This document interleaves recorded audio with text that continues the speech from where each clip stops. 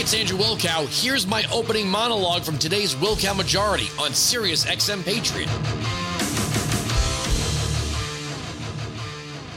Got a nice write-up on redstate.com this past weekend. We'll get into it in just a little bit.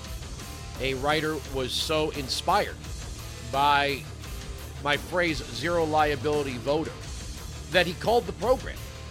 Didn't identify himself as, I don't think he had identified himself as, no, he didn't identify himself as a Red State columnist, and then went ahead and wrote a really complimentary, incredible write-up about the use of the phrase zero liability voter. And look, I'm very heartened by it. One of the things I always say on this program, and I notice from time to time things that, as I say, one step ahead of the crowd, you're a leader, two steps, you're a crackpot. It's not my phrase, but I'm using it. My quote, I mean. I don't mind being on the sort of outer fringes of thinking. I don't mind from time to time doing that. Because sooner or later, it all catches up. If you've been listening to this program for any length of time, have you ever noticed that, my predictions come true 99.9% of the time?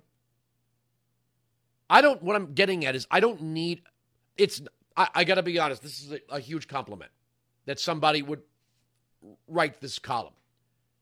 But if I hear somebody picking up on something that I say, I just assume two things. Great minds think alike. Maybe they had the same thought, and that I don't really need people to cite me. I mean, it's nice. It's nice. I mean, like the state-based electoral college, you guys know that was my idea. Zero liability voter, that's mine. The Wilkow Guide to 2A Media Percent, you know if you listen to this program. But it's more important that this stuff gets out and into people's minds than it is whether or not I'm placed on some pedestal somewhere. That's not what I'm worried about. Weinzig 695 Patriot 957-2874. So the Democrats have now decided that the word infrastructure, like COVID relief, simply means whatever they want to spend money on. Here you have one of Biden's people, Cecilia Rouse, on Face the Nation. We have to upgrade the definition of infrastructure. Cut 7. About 5% of the funding goes to infrastructure. Viewers can take a look at the breakdown here of all the programs that are called for funding on. But of the $620 billion for infrastructure upgrades, it includes incentivizing purchases of electric cars. Can you honestly call this a focus on building roads and bridges? I think it's important that we upgrade our definition of infrastructure, one that meets the needs of a 21st century economy. And that means we need to be funding and incentivizing those structures that allow us to maximize our economic activity. So incentivizing electric vehicles is really important because we need to be addressing climate change. If we think about the opportunity cost of not doing so, we're just going to keep paying for it. And we know that we need to be encouraging our industries to be tilting towards, greener production, greener technologies. Okay. So pretty soon we're going to start talking about social structures, aren't we? And social constructs, and then social infrastructure. We know this is coming.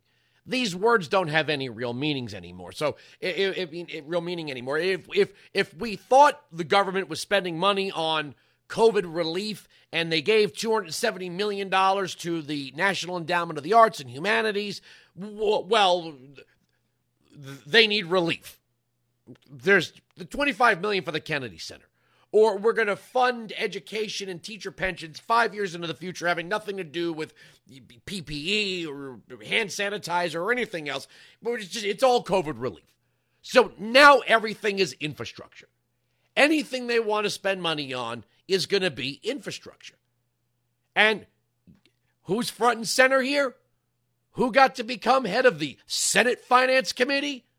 The bum, the commie, Bernie Sanders. Play cut 6. So do you think that things that one could argue are important but not necessarily part of an infrastructure package, such as dealing with college debt. You think that should be part of the bill?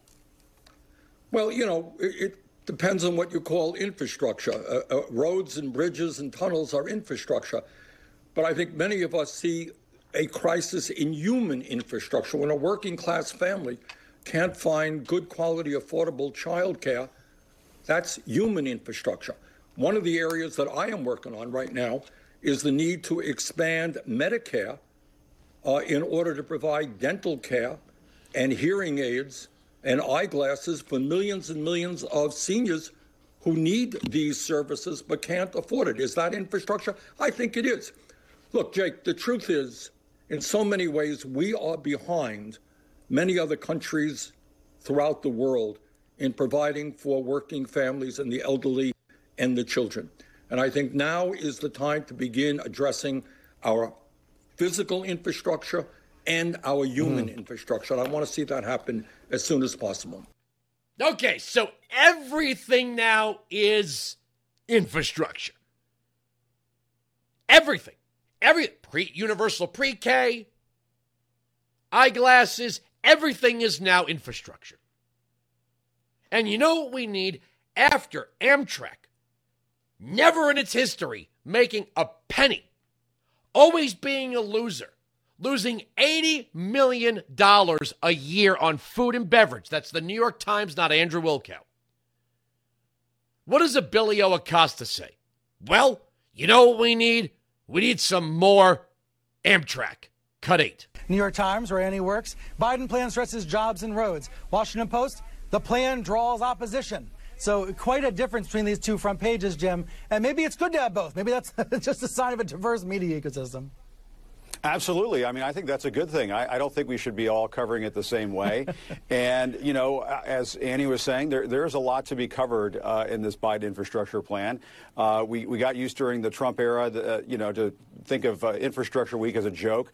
This might be an infrastructure year in how we cover all of this. And, I mean, as far as I'm concerned, can we just have a damn high-speed train in this country? I mean, can I please get to New York, from New York to Washington without problems on the Acela? And can I get on the Wi-Fi, by the way, when I ride the train and have that not be a problem? I mean, we have some major infrastructure problems in this country. You were just talking about broadband. I've been traveling down south and out west. There are still parts of this country where they can't get access to the Internet. And, oh, by the way, when we talk about this coronavirus pandemic, so many people out there, especially elderly people, have been needing to go online to set up their vaccine appointments. And, many of those folks may not have access to the Internet or not know how to use the Internet very well. Right. And I think that is a major problem. So, Abilio, Jim Acosta, has bougie problems. The train doesn't move fast enough for him, and the Wi-Fi is not snappy enough for him. Who runs the Acela? Oh, wait, that's Amtrak. Who runs Amtrak? Oh, wait, that's the government. So you're telling me all they need now is more of our resources? More of our money? They lose $80 million a year on food and freaking beverage. Food and beverage. You know who sat on the board of directors? Hunter Biden. Amtrak loses money every single year. But do we see the plan here? Put this all together. I'm way out there. I get it. You've got this crisis at the border. We know the Democrats have absolutely no intent. These kids are they're not even anchor babies because they weren't born here, but they are serving that purpose. They're going to move them ever further away from the border. They're going to move them into the interior. We've already seen that while schools are still locked down for American kids with citizen taxpayer parents, they are opening up in-person education for migrant kids in San Diego. This is going. Let me just take a little tangent here so you know how this is going to how this is going to work in the beginning.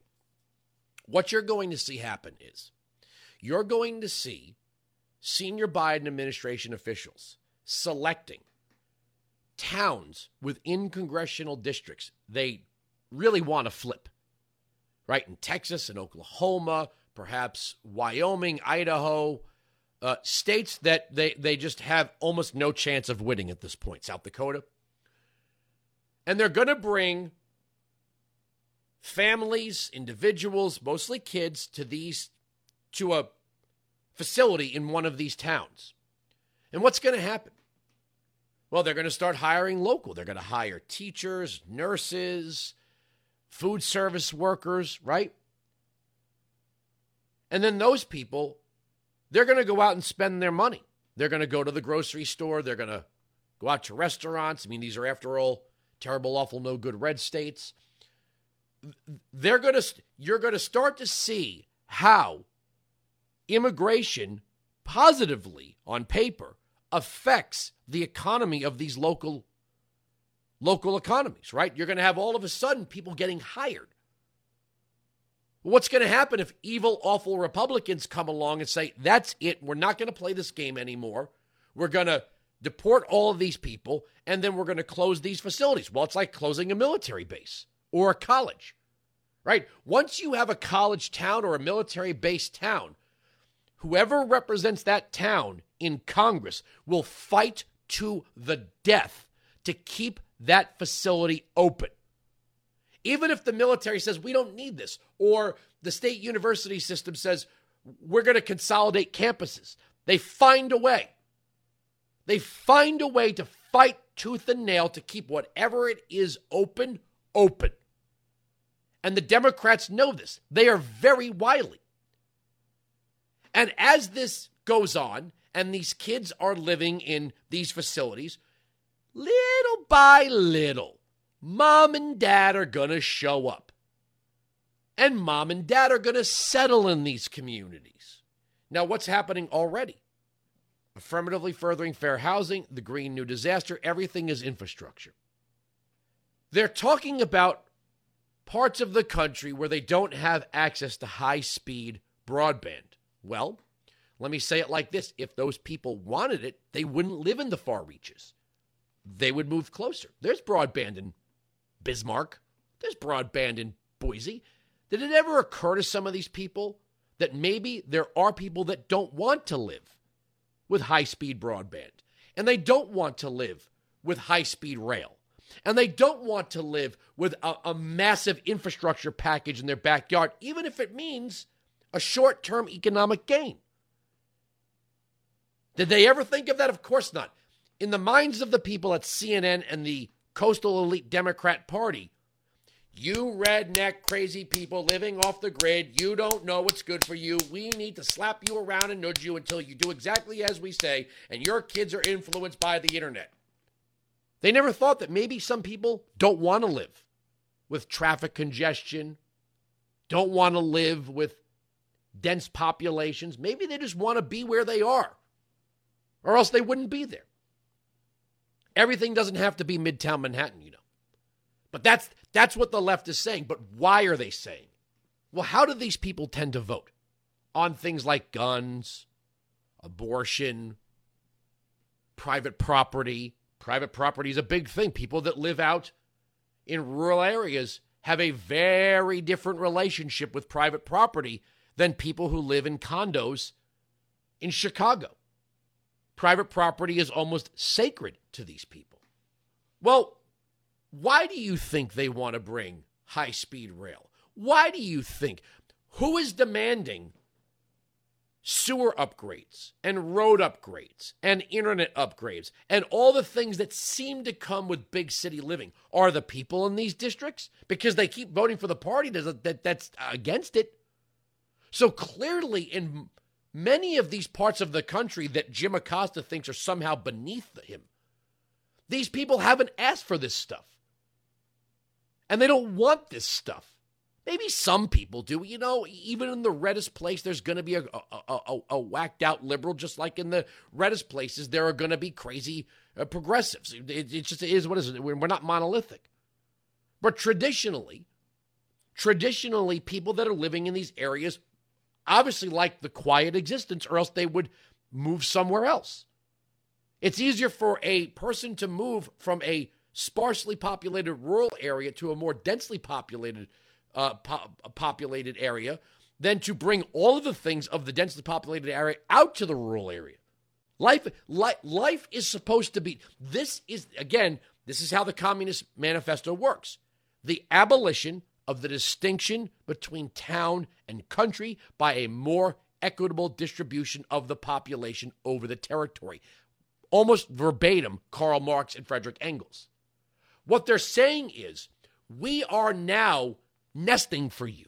We are going to start building this high-speed rail. We are going to start doing these sewer upgrades. We are going to widen the roads. We are going to bring in the power lines because we have a plan to bring the people there. That's where affirmatively furthering fair housing comes in. They are going to start densifying rural, red congressional districts with air fingers, quote, multi-family, economically diverse housing. Why? Because they want to flip these places blue. It's pretty basic. You're going to move in a whole bunch of people from the border into the interior. Like I said, where they go is going to take on a certain sense of permanence. And as they have to hire, more social workers, more public school teachers, from what political ranks do you think these people are going to come? Oh, yes, right. So in these multifamily, economically diverse housing units, you're going to have a whole bunch of people that were moved in from the border, and then a whole bunch of people that moved there to take advantage of these government programs and gain employment. So they're going to make blueberries in the tomato soup where they need to flip congressional districts and states.